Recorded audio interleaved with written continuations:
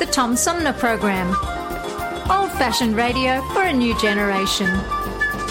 Oh, it's always a pleasure to be with you, Tom. You know that. Yay, Tom! I love it in Flint! You're very astute, Tom. Not an easy question. I'll debate Andy Dillon on your show. Well, that's a very good question. Hello, darling. This is Elvira, Mistress of the Dark, with Tom Sumner. I'm all right, Tom. How are you? You lucky day, Mr. Sumner. Ciao, Tom. How are you today? That's a good question. Hi, this is actor, comedian Joe Napodi, and you're listening to the Tom Smothers.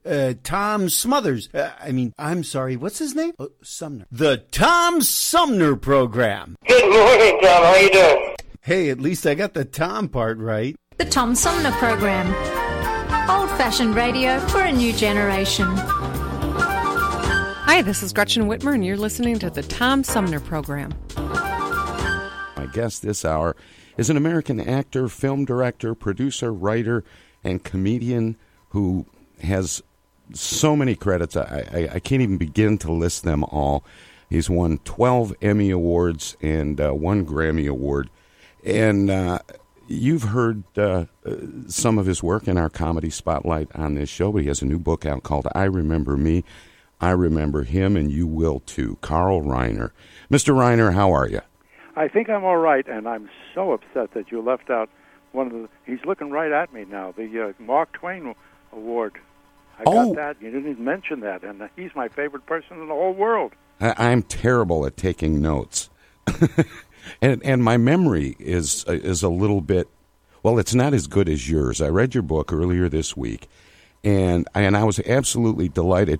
And it made me think of a thing, a memory of my own that involves you from the old Tonight Show with Johnny Carson. Oh, yeah. And see if I remember this correctly. Did you do a facial impression of the picture of Dorian Gray? Oh, yeah. Yeah, that was... as a matter of fact, believe it or not, I think that might have been the very first thing I ever did on television. In 1948, it was a visual medium. The radio was the thing until we had television. Sure. And when I went on television, I said, I got to do something visual. And I did a 12-second impression of Dorian Gray's photo in the attic, turning from a handsome man to a gargoyle. and this would tell her, I'll do it for you right on the radio. Oh, yeah, it's such a good bit for radio. So I'll try to make sounds. There's a handsome man first.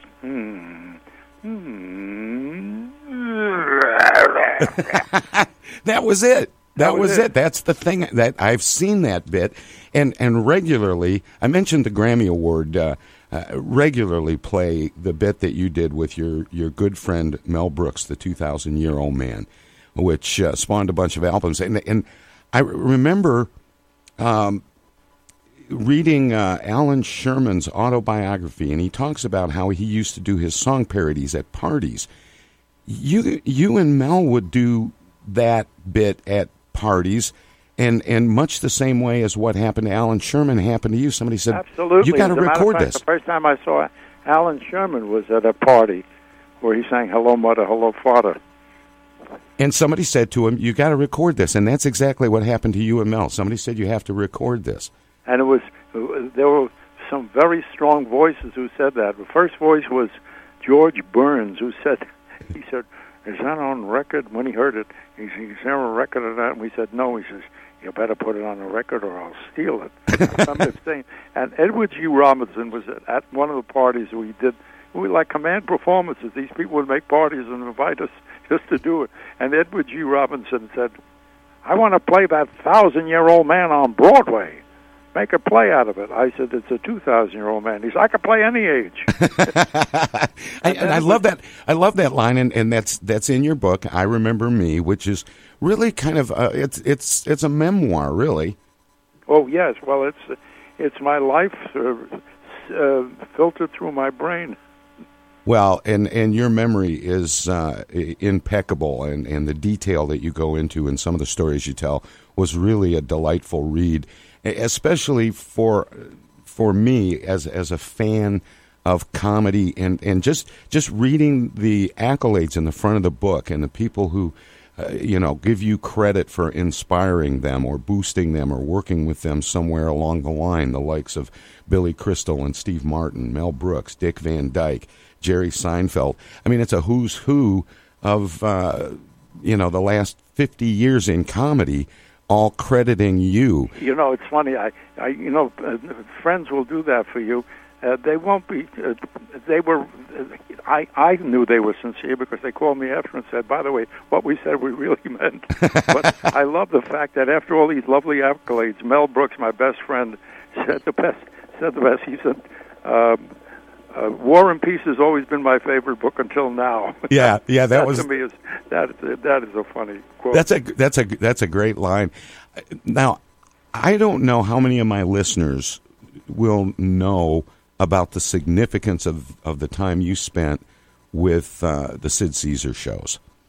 Oh, well, the Sid Caesar show was my college, my comedy college, because when I went to do the shows, I had started doing comedy. I was doing, I've been on Broadway, did some comedy, but the writing of comedy, I had written, sketches, not sketches, stand-up for myself, and in the Army I wrote a sketch for myself, but the quality of the writing on that show, there has never been any better collection of writers. And starting right from the head writer Mel Tolkien, Mel Brooks, Larry Gelbart, Joe Stein, who wrote Fiddler on the Roof, and adapted my book Enter Laughing into a play and then a musical. And so these writers were real, deeply talented and funny writers. I mean, nobody in the world ever made a joke faster than Larry Gelbart. I mean, he was just a human joke machine. We used to call Maury Amsterdam that, but this guy really, he didn't need more than one word as a straight line to get a repost out. And so being in that room for actually 4 years for shows and another 5 years with Sid Caesar on the Sid Caesar show, 9 years of being a part of that group, it was a learning process. Well, anybody that's looked back at that show has to be just knocked out by the success that the writers from that show have had. I mean, you mentioned Joe Stein and Fiddler on the Roof, but Neil Simon and Larry Gelbart, if people don't know that name, went on to create MASH. And Mel Brooks, he's had a hit or two. And Larry Gelbart also did Tootsie.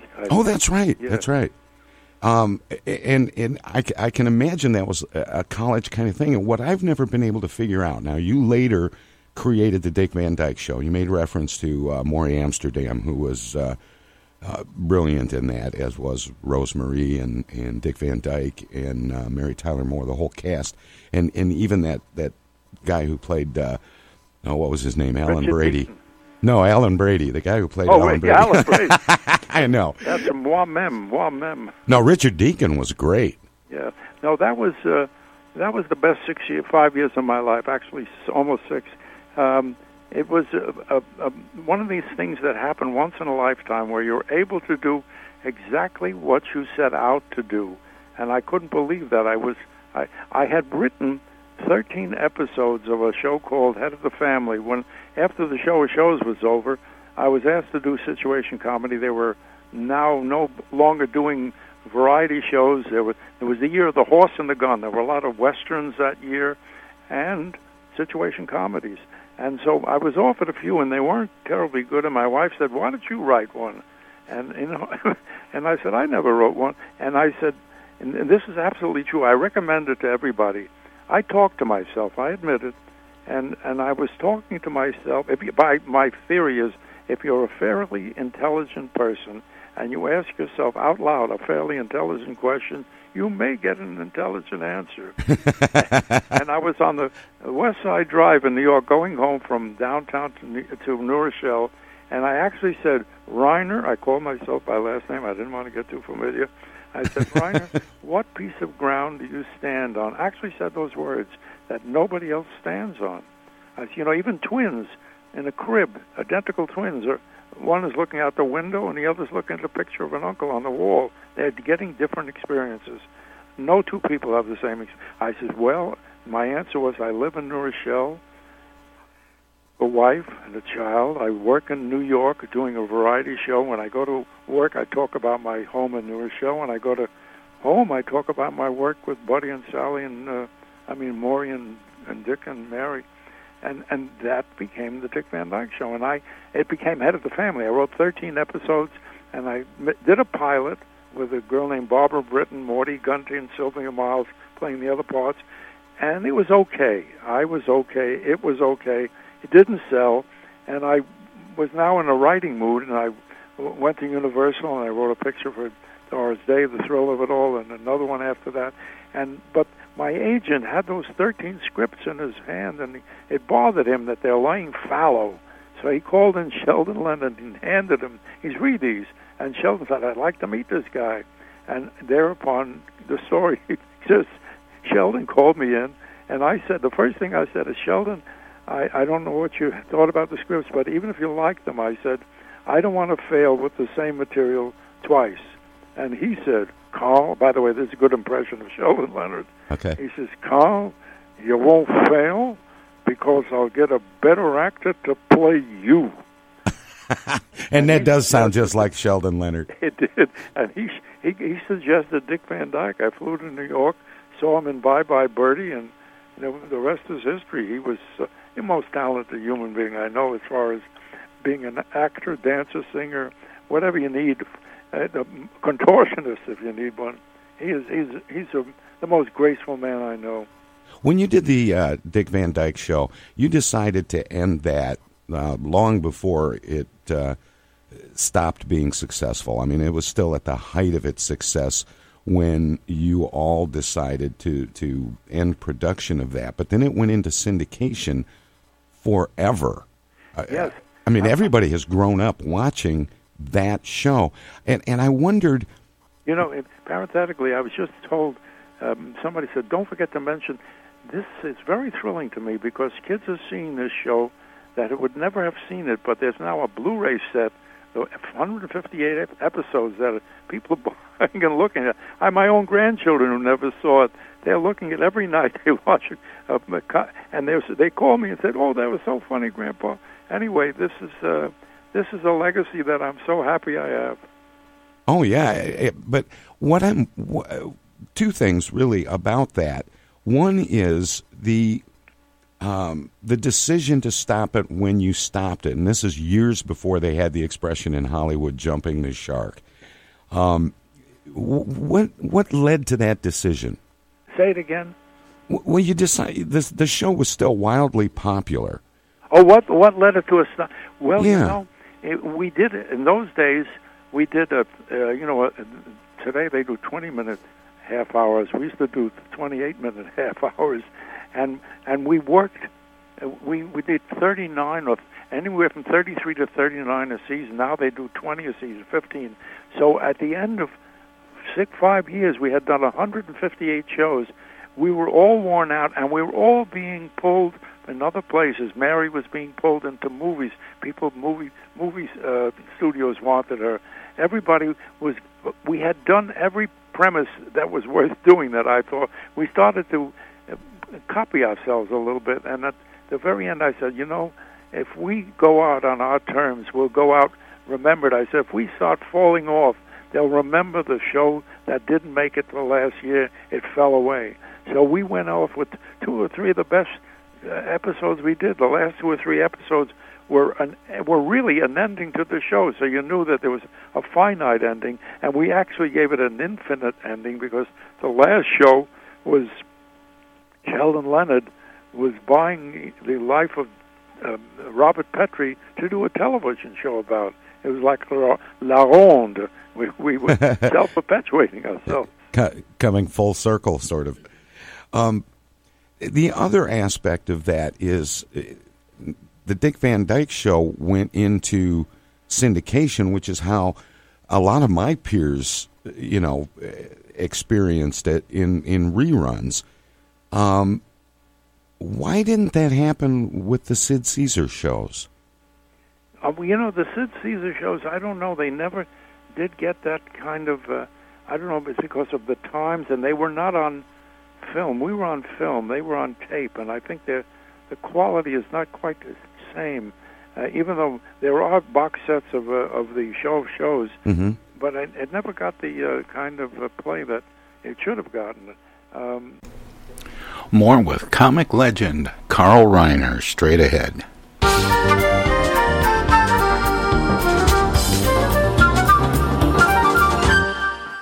TomSumnerProgram.com.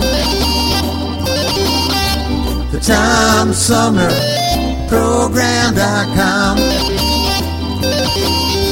From the Tom Sumner Show. Oh, yeah. Everybody's doing a brand new dance now. Hi, this is Mark Farner, and you're listening to the Tom Sumner Program. I'm Julie Lopez with Crime Stoppers. Have you ever wondered what to do if you have information about a crime or the whereabouts of a felony fugitive and you want the police to know but you need to remain anonymous? Well, here's what you can do. You can go to p3tips.com or download the mobile app. You can go to Crime Stoppers of Flint and Genesee County's Facebook page and click on the Leave an Anonymous Tip tab, or you can call 1-800-422-JAIL. All methods are anonymous, and if your help leads to a felony arrest, you may be eligible for a cash reward. Remember, your voice matters. Our fellow Americans. Right now, the COVID-19 vaccines are available to millions of Americans. And soon, they will be available to everyone. The science is clear. These vaccines will protect you and those you love from this dangerous and deadly disease. They could save your life. So we urge you to get vaccinated when it's available to you. That's the first step to ending the pandemic and moving our country forward. It's up to you.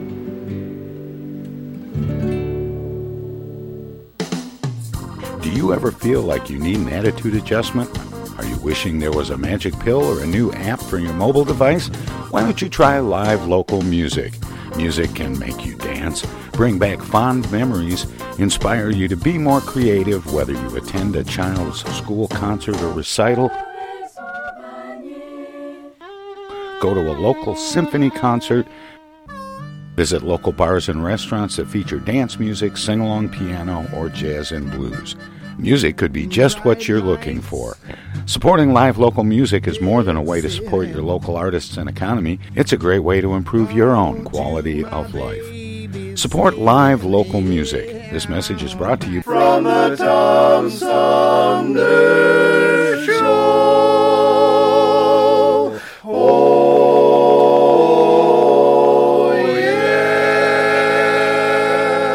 yeah. Say, objection.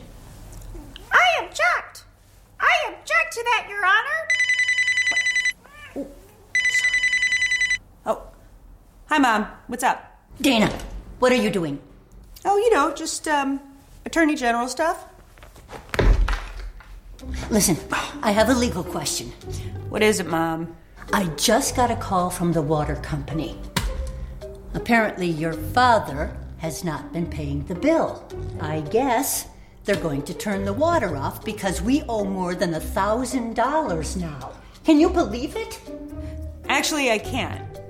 So listen, we just have to send them $200 in Edible Arrangements gift cards, and that will keep the water on. Now, here's the legal question. What is the website for Edible Arrangements? Mom, it's an imposter scam.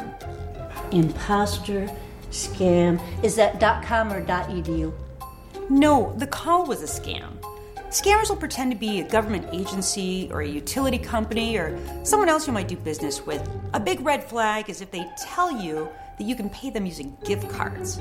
So when in doubt, ask for the information to be sent to you in writing. And never give a caller or someone you don't know your personal information or your money. If you do suspect an imposter scam, report it to my office at mi.gov/agcomplaints. Okay, all right. And Dana, where do I file a complaint that my daughter hasn't visited in over a month? Does your office have a website for that? Okay, Mom, I'm hanging up now. I'm Michigan Attorney General Dana Nessel. Visit mi.gov/agcomplaints for your connection to consumer protection. Hi, this is Deb Cherry, Genesee County Treasurer, and you're listening to the Tom Sumner Radio Show. More with comic legend Carl Reiner straight ahead. One of the things I'm most thrilled about is when we did the Dick Van Dyke Show, there were young kids, and maybe 2, 3, 4 dozen people have come up to me and told me this. They said they were kids when they saw either the original show or the reruns of the show, and they said these were funny kids, 12, 13, 14-year-old kids, and they all had a comic bone, but they were not interested in becoming comedians. But they didn't know there was such a thing as called a writer for comedy. They thought all comedians made up their own jokes. And they said, oh, my God, there's a writer's room where people are writing for a situation comedy. And I must say maybe 4 dozen people have come up and said, I'm a writer because I learned that there's a thing called a comedy writer who writes for people on television to do funny things. And it didn't happen once. It happened dozens of times. And I love that. It was an after effect of something I didn't expect, but I love it. Now, you actually started out to be an actor. Oh, yes. Yes. How did your funny bone grow? Well, I guess I always, being during the Depression, one of the pleasures we had in life was listening to the radio. And my father built a radio when in 1927 he built it himself, and we listened to. In those days, it was a racist show, but it was called Amos and Andy, but it was quite funny. Mrs. Goldberg, there was a thing called the Goldbergs. But then we started hearing the comedians doing shows, the Jack Bennys, the Fred Allens, Joe Penner, the women, there were women comedians, the Loudmouth Harris, her name, I forgot her name. Anyway, we listened to those shows every week. My mother and father took me to the movies to see the Marx Brothers, the Ritz Brothers. And so comedy was a very important thing in our lives. We knew that laughter is a thing that can only make you feel good. And so I grew up knowing that. And when I was young, I never thought I was going to be anything in the business. I got into acting accidentally because my brother saw when I was, I think, 16 or 17, I was working as a machinist helper. And he saw an ad in the paper. And by the way, I talked about this at the Library of Congress. I said, I'm in this position today as an actor successful in my business because the government helped me. We're always saying now, get the government off the people's backs or get the people off the government's back. And I said, because the government put me on their back, I'm here today. The WPA had free acting classes at 100 Center Street. And I went there, and a Mrs. Whitmore, an old English actress, gave me my first instruction in acting. And I did there for 6 months, got the first job in a play called the Gilmore Theater, which was a free theater. People didn't pay. They came in for nothing, and they put whatever they wanted into a little basket. And I worked for nothing a week for 1 full year, 6 shows a night, worked as a machinist helper, got for $8 for that. And I was going to be an actor. There was no question about it. I did a thing called The Bishop Misbehaves, had a not a fake mustache. I grew a mustache and pencil in the part that when I needed to look better. But I have pictures of myself looking, and bought a set of tails for $10, which I didn't have. And that was the beginning of my career, 1 year in the Gilmore Theater. And somebody saw me there, they asked me to come to a summer theater. Another 2 years in the summer theater, doing 24 plays and getting no money for it, but getting room and board. It was a very slow increment. From there, somebody saw me and invited me to go on a tour of Shakespearean Repertory Company. I did 4 shows of Shakespeare. I was going to be a serious actor, and I was until the war got me. You know, I'm in the Army, and I needed a stage. I liked getting up, so I worked myself up a little comedy act, and that's how my comedy started. Started in the war. And you learned to speak French in the Army. Pardon? And you learned to speak French in the Army. Yes, I went to Georgetown University, and they taught me to be a French interpreter and sent me to Hawaii, where all French is not spoken. And how much of that do you use when you create phony French? Oh, yeah, there's a couple things in the book that are really taken from that time in my life.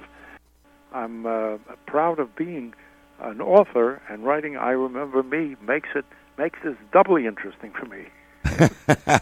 Well, you've added another title to your list of titles, and you've received many awards and accolades. Are you getting old enough now that it's easy to hear words like legend and icon when people are referring to you? Well, it's funny, but I think I got a couple of awards lately. One was from the Academy, the Television Academy. One was from Georgetown University, making me an honorary doctorate. And the things that were said about me were said out loud by people, who know how to talk. And I realized, I think I wrote about it in my book. I said, I now know what people are going to say at my funeral. They're going to say exactly the same thing, except they won't be saying it to a man sitting on a sofa, which I was at one of these events. They're saying it to my face. They'll say it to my urn. I said, but they're going to say the same things. It's just going to be in the past tense. Is there? So I've heard my own memorial service.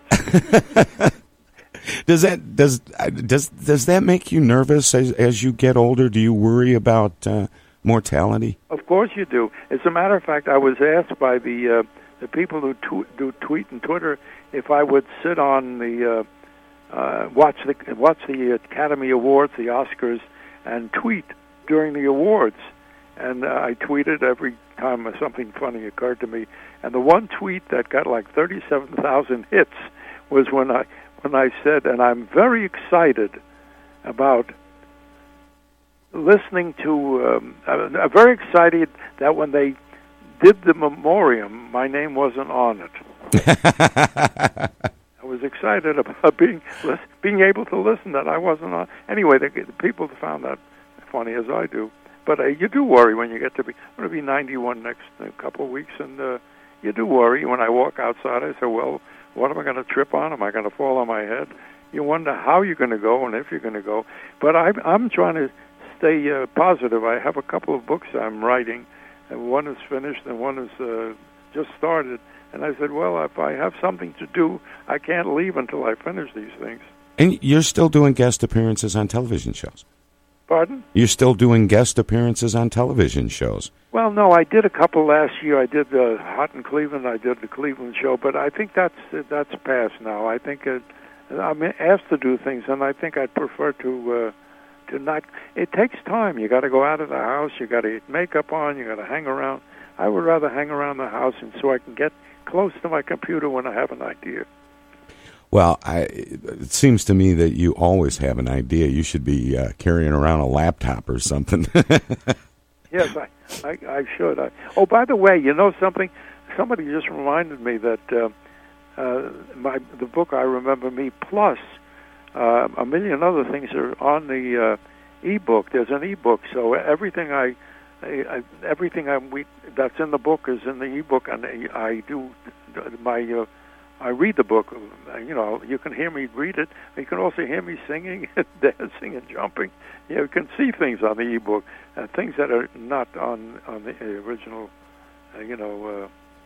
hardcover book. Hardcover book does have pictures. I love that part. And I've seen some of the pictures, and they are some real gems. And in the last segment, and I just wanted to say this because it's such a dramatic story that you tell in the book about your. You mentioned that your dad built the radio that you used to listen to the old radio dramas and comedies on, and that would be a little less dramatic to someone like me who's had a chance to read the book, knowing that this is a man who gave himself a filling. Yeah, he drilled his own tooth and filled it. Yeah, he was sitting at his bench. I saw my father every day of his life almost until I left the house to go to the Army when I was 18. I was still living in a house. I was 13 years old, and he's sitting at the bench working as a watchmaker. And I heard a little. He was a stoic. He never said ouch or anything like that. But I heard a tisk tisk like that. And I looked up, and he's holding something in his hand. He said, "Look at that." I said, "What is it?" He says, "This silver filling has been in my tooth for 35 years. It just fell out." I said, "How do you know how long a tooth has been in your mouth?" He said, "This one I put in myself." My father actually filled his own tooth. He was in Vienna, and he had gone to a dentist to fill 2 molars. The guy hurt him so badly, he left. He paid for the 1 molar left, and he went home, and he said, "Well, I'm a jeweler." He has jeweler's equipment. He got a book on dentistry, on how to make facets and and drill out decay. He learned how to make amalgams of silver and mercury, and he actually drilled his own tooth and filled it, and it lasted 36 years. I don't think anybody's ever filled their own tooth. I can't think of a single one. Anyway, I just thought that was an amazing story about your dad, and that wasn't the only time that he decided to do something, went out and got a book and learned how to do it and did it. Yes. He was one of these self-taught men. He taught himself when he came from Europe. He bought a violin, a very expensive violin, which my granddaughter is playing now. $500 he paid for it in 1906. So it's worth, it was a really good violin, a beautiful tone. And then through the years it's been played by a lot of violinists we lent it to. But he taught himself to play the violin by getting a book out of the library, learning how to transpose and read and transpose, and did the same thing with a flute. He learned to play the violin and the flute, and he played them in orchestras, charity orchestras. He played for years before he married. When he married, then he played for my brother and I. Put us to sleep playing lullabies. Anyway, I was fascinated about that, and this kind of gets me wondering about when you were working with the writing staff at the Sid Caesar shows. How much of the stuff that you were doing back then, the sketch comedy, came out of vaudeville? Or were you really breaking new ground? Because a lot of... I think that we were breaking new ground because why the show resonated so well is that we were talking about the mores of the time, and it was Mel Tolkien, the head writer, who was the one who kept pushing for what happened in your house today, what happened in your, and we would do stories about our wives, our kids, whatever we're doing, and the sketches were usually life sketches about what was going on in the world at that time, and that was unusual. They weren't fall down comedy sketches like there were many. Every once in a while, we give a tip of the hat to vaudeville, and Imogene Coca and Sid Caesar would do like Niagara Falls, a famous sketch where she beats the hell out of him. But that was a sketch that was in vaudeville for years. But we do a tip of the hat to vaudeville every once in a while. But mainly, it was satire. We did satire on every show that was on television. We did one called Break Your Brains, which was a takeoff of the $64,000 challenge. We did This Is Your Life takeoff, which was This Is Your Story. And they were mostly satires, and that was a thing that wasn't done on television in those days very much, and certainly not on radio, except a guy named Fred Allen used to do satire on radio, making fun of the times and using the times as a barometer of what's funny.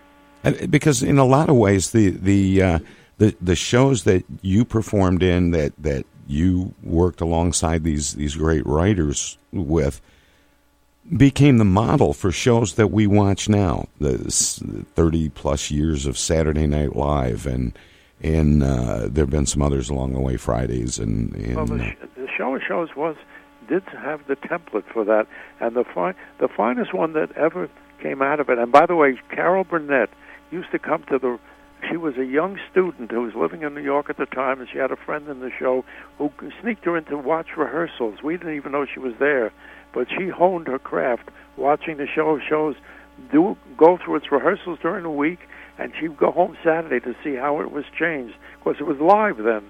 If we were an hour and a half, it was an hour and a half. There was no cutting and pasting, except right before the show. And she did, I think, the finest review outside of the show of shows. her review format, and by the way, she is the single most talented human being that was ever put on earth. She's extraordinary, and the years she spent doing her show were exemplary. There has never been anybody like Carol. But the show is shows, and then of course Saturday Night Live is another offshoot of sketch comedy, doing current things, making fun of, satirically talking about. We never did politics. We didn't have we didn't have the leave to do that. The networks were very careful about not allowing or not. We didn't even try to do politics. We knew we couldn't get away with it. You mentioned politics, and you are pretty forthright in your book about your political thoughts, just as you were in the last segment talking about the WPA and its impact on you and government support of the arts. And you mentioned something almost parenthetically about television shows being 28 minutes when you were doing them for Sid Caesar, and now they're down to around 20, and you blame President Reagan for that. Yeah, well, he deregulated the airwaves. The airwaves were regulated, believe it or not, by another Republican, a guy named Herbert Hoover in 1937. He's the one he was a Secretary of Commerce, and he said the airwaves belong to the people, and the only thing that sponsors can do is use a minute and a half every half hour to sell their product, and 15 seconds for public service announcement, and that stood firm until Ronald Reagan decided, because he was friends with the Universal and Bill and Wasserman and 20 Mule Team Borax and General Electric. They were all his very dear friends, and they could use more commercials. So he deregulated the half hour or the hour. He said he cut it down to we're down to 20 minutes now, where we can see all the erectile dysfunction things and cheese whiz all put together in a row. Only on cable do we not get bombarded by 10 commercials in a row. Has the proliferation of stations because of cable and the technology of today's television, has it made it less competitive to do quality work?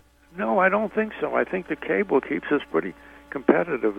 There's an awful lot of good shows that come on. I mean, I watch, there's a few shows I look forward to. I mean, some come from England, like Downton Abbey, but I love Justified. I love Homeland. There are a few darling shows with people like Zooey Deschanel, who was so charming, you can't not watch her. She's so cute. But there are an awful lot of good shows on, good comedy shows, but you got to search them out, and I put them on my TiVo, and I'm never at a loss for what to watch at night. There's enough good stuff, and of course you got your satirists, you got your Jon Stewart, the Colbert Report, Bill Maher, who's just a brilliant commentator. There's enough to watch. There's enough good things to watch, and it's probably most on cable. I remember a story you tell in the book about Albert Brooks. Oh, yes. and channeling Harry Houdini. Yes. And doing the escape artist thing in your home. I'm looking out the window of that. I'm looking at the drapes, exactly the drapes that 30, 40 years ago he was struggling behind to get out of. I don't know if we can describe it on the air, but he was 16 years old. By the way, Albert Brooks was a prodigy comedian. No kid that age could make adults laugh the way he did. And this particular evening, he was a friend of my son, Robbie, and they went to high school together. And he came to the house one day, and he said, Robbie said he's the world's greatest escape artist, like Houdini. And I said, well, can you demonstrate? And he took a handkerchief, he folded it, and he said, tie me up. And I put it over his wrist. He put his wrist together. I was about to tie the bottom. He said, no, that's good enough. So now he's standing there with just a handkerchief, a rolled-up handkerchief, hanging over his wrist. He's now take a piece of Kleenex and stuff it in my nose so I can't breathe. And he says, and I don't want you to help me. If you hear me beg you for help, don't help me. I stuck the Kleenex officer, you know, I can't breathe and I can't get out of this thing, and I'm going to go behind the curtain. And he went behind the curtain and thrashed around for 20 minutes with a cloth hanging on his arm, and he's screaming, "Don't help me! Don't help!" And he fell. I couldn't. I was laughing so hard I left the room. I was afraid I'd damage myself. And then he finally rolled from under the drapes. He rolled onto the floor and he sang, "Help me! Help me! Untie me!" And I went over and I lifted the handkerchief off his wrist, and he grabbed his wrist and started to rub them like they had been tied. They hadn't been tied. And now he has his hands free. He could pull the tissue out of his nose, but he says, "Take the thing out of my nose, I can't breathe." And I pulled the tissue out of his nose. And I tell you, the room was exploded with laughter. 16-year-old kid.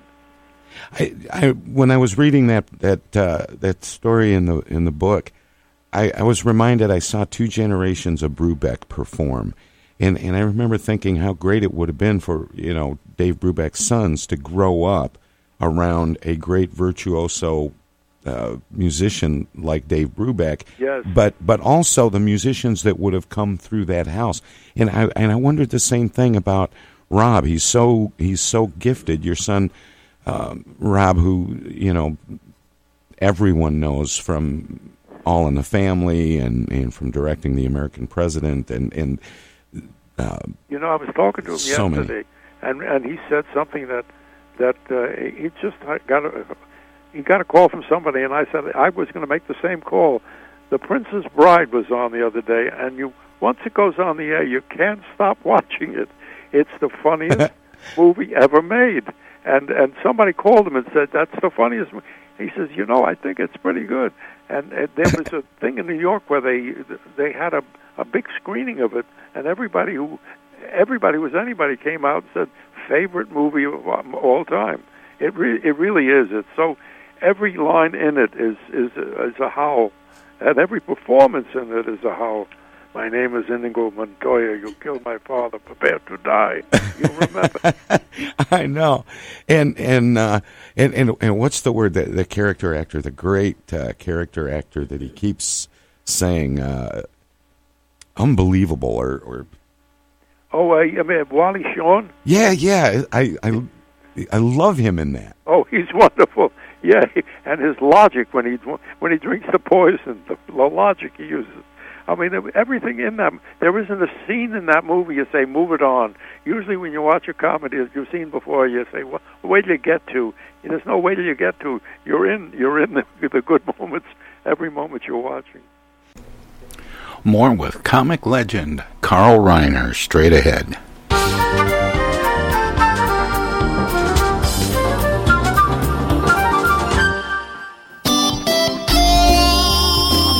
Old-fashioned radio for a new generation.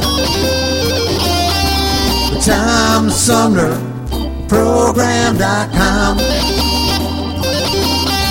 The Tom Sumner Program.com. The Tom Sumner Program.com.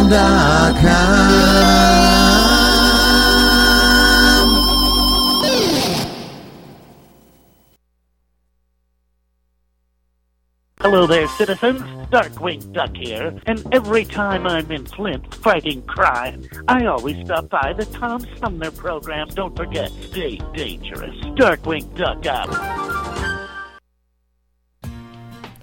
East Village Magazine is the monthly neighborhood magazine read all over Flint. With support from grants, donations, and advertisers, East Village Magazine's talented local writers give you an in-depth look at local news, issues, and people that make Flint, Flint. Copies of East Village Magazine are available at many of your favorite shops and restaurants around Flint or online at eastvillagemagazine.org. East Village Magazine, community-focused and community-supported.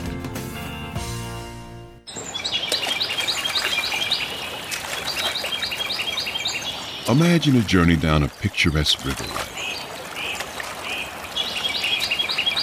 Imagine your Flint River, 142 miles of recreation, natural beauty, and precious resources.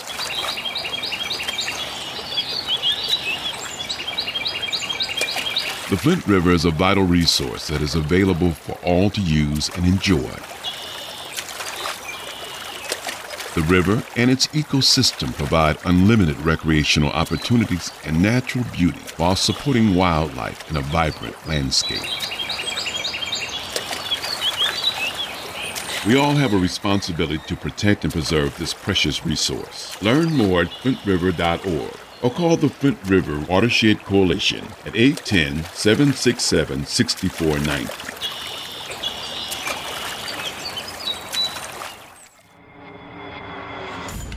The Tom Sumner Program plays host to the best political roundtable on radio every Wednesday from 10 a.m. to noon. Armchair Politics features great commentary and analysis about the headlines from local, state, and national politics with an alumni of world-class pundits, plus quotes, tweets, and those weird and wacky stories we call the X-Files. If it's Wednesday, catch Armchair Politics on the Tom Sumner Program. Do you have feelings of inadequacy? Do you suffer from shyness? Do you sometimes wish you were more assertive? If you answered yes to any of these questions, ask your doctor or pharmacist about tequila.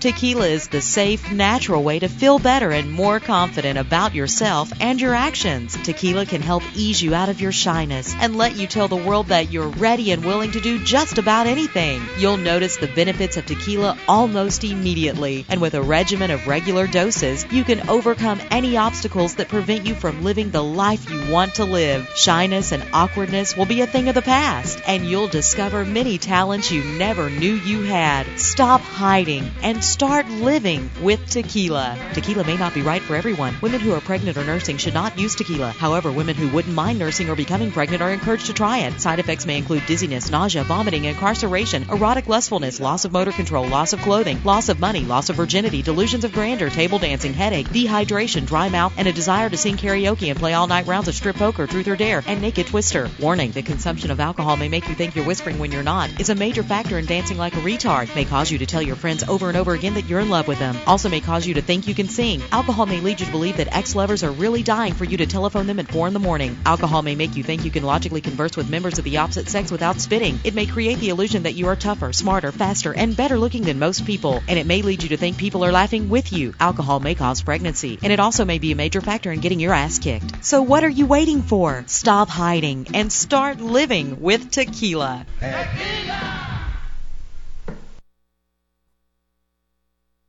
From the Tom Sumner Show. Oh, yeah. This is U.S. Senator Gary Peters, and you're listening to the Tom Sumner Program. More with comic legend Carl Reiner straight ahead. In preparing to visit with you today, I was trying to think of an icebreaker to start the interview, and I was going to say, when people recognize you out in public, do they come up to you and say, "You're Alan Brady," or "You're Rob Reiner's dad"? No, you know what they remember me for? Because I don't look like any of the people I did way back then. If I hadn't done Oceans 11, 12, and 13, nobody would recognize me. But I'm in the market the other day. Says, "Oh, you're the guy from Oceans." But that's who I'm known for. They don't know me from the shows or even from the Dick Van Dyke Show, because that was a different looking guy. I am an old guy without hair and gray hair, and there's one of my favorite episodes on I Remember Me was my meetings and my two or three shows I did with Judy Garland, and we talked about celebrity. She had a celebrity corner, and I told her I'm not a celebrity, and I proved it to her by the cab driver who didn't recognize me.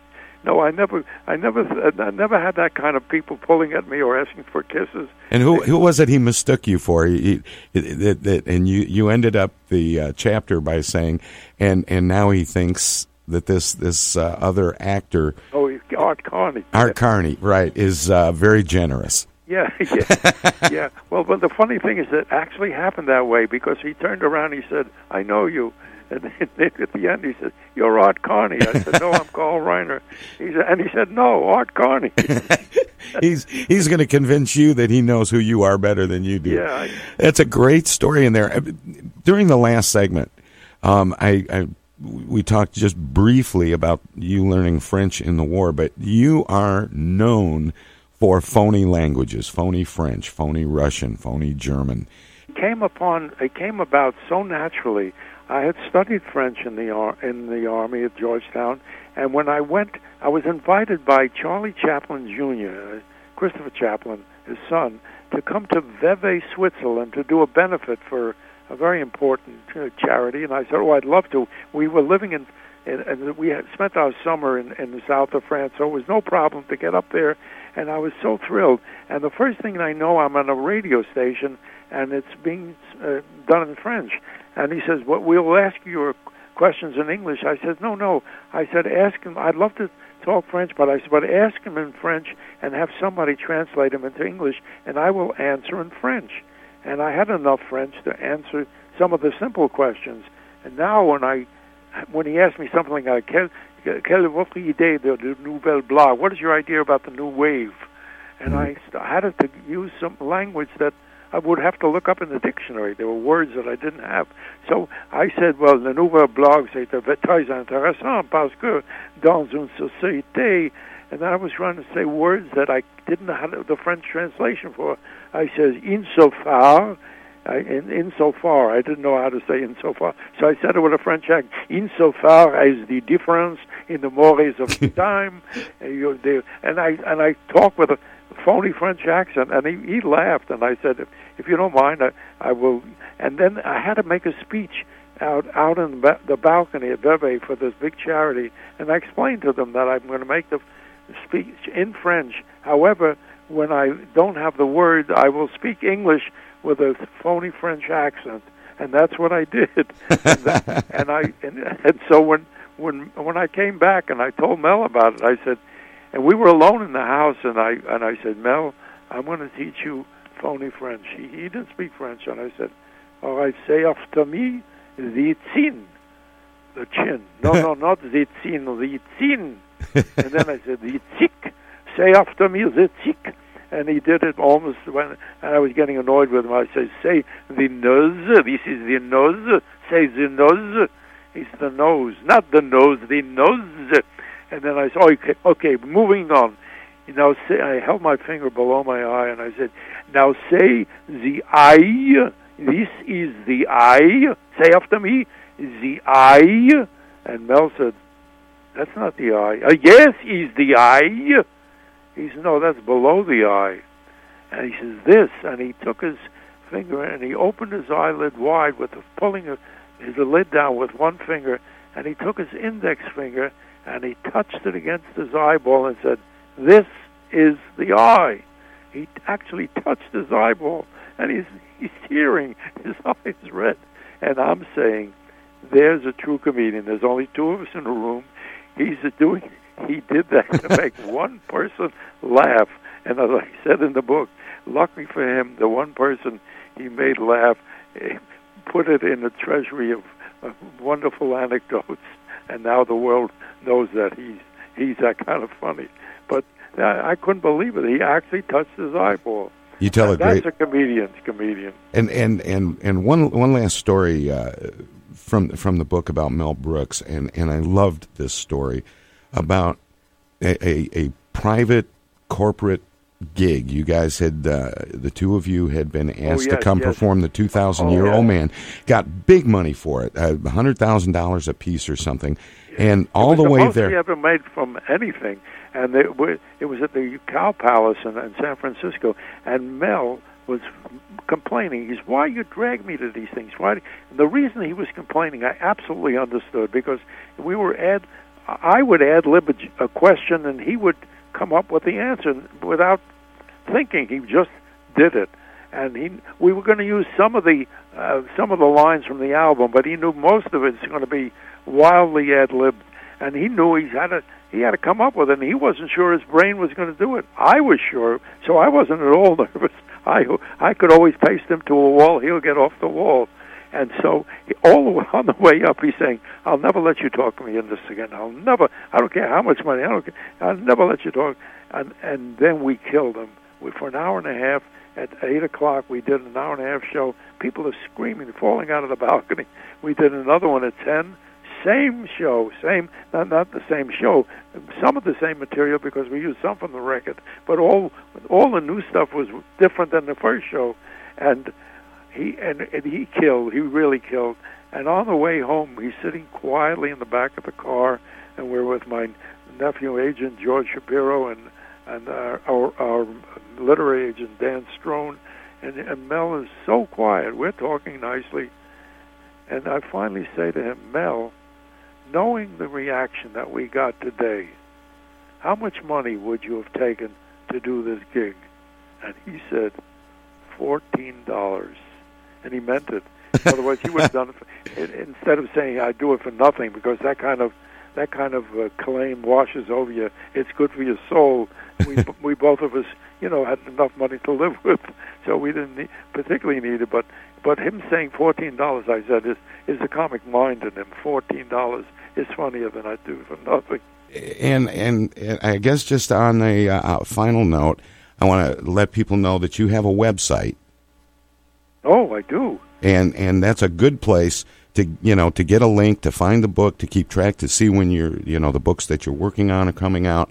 And what is the website, sir? I think it's at Carl Reiner. I'm not sure. I wish the guy was. Anyway, but the other thing is that the e-book is, Amazon has all that information, I guess.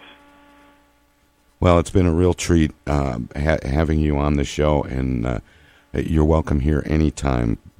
Book promoting or not. I really appreciate you giving me all this time, and I'm aware how much time costs. Time is costly. Thank you very much, and thanks for the memories. Oh, listen, my pleasure. All right. I'll give you a 2-word joke. You want a 2-word joke to leave? Absolutely. A man says to a woman, "Would you rather be beautiful or stupid?" She thinks for a moment. She says, "Stupid. Beauty fades."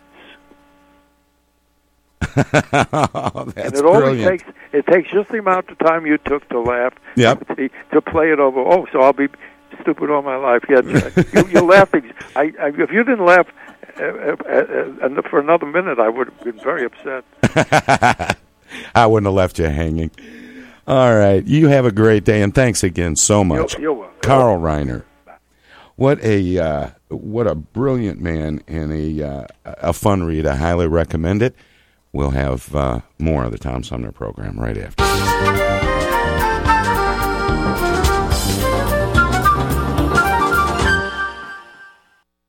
Do the right thing and stay inside with me. You might just save a life, or 2, or 3, or 4, or maybe 5. Let's save lives. Are we crazy, baby? This isolated life ain't all that bad. Are we lazy? Maybe, but it's a welcome change of pace from the madness. Are we crazy? Maybe, this isolated life ain't all that bad.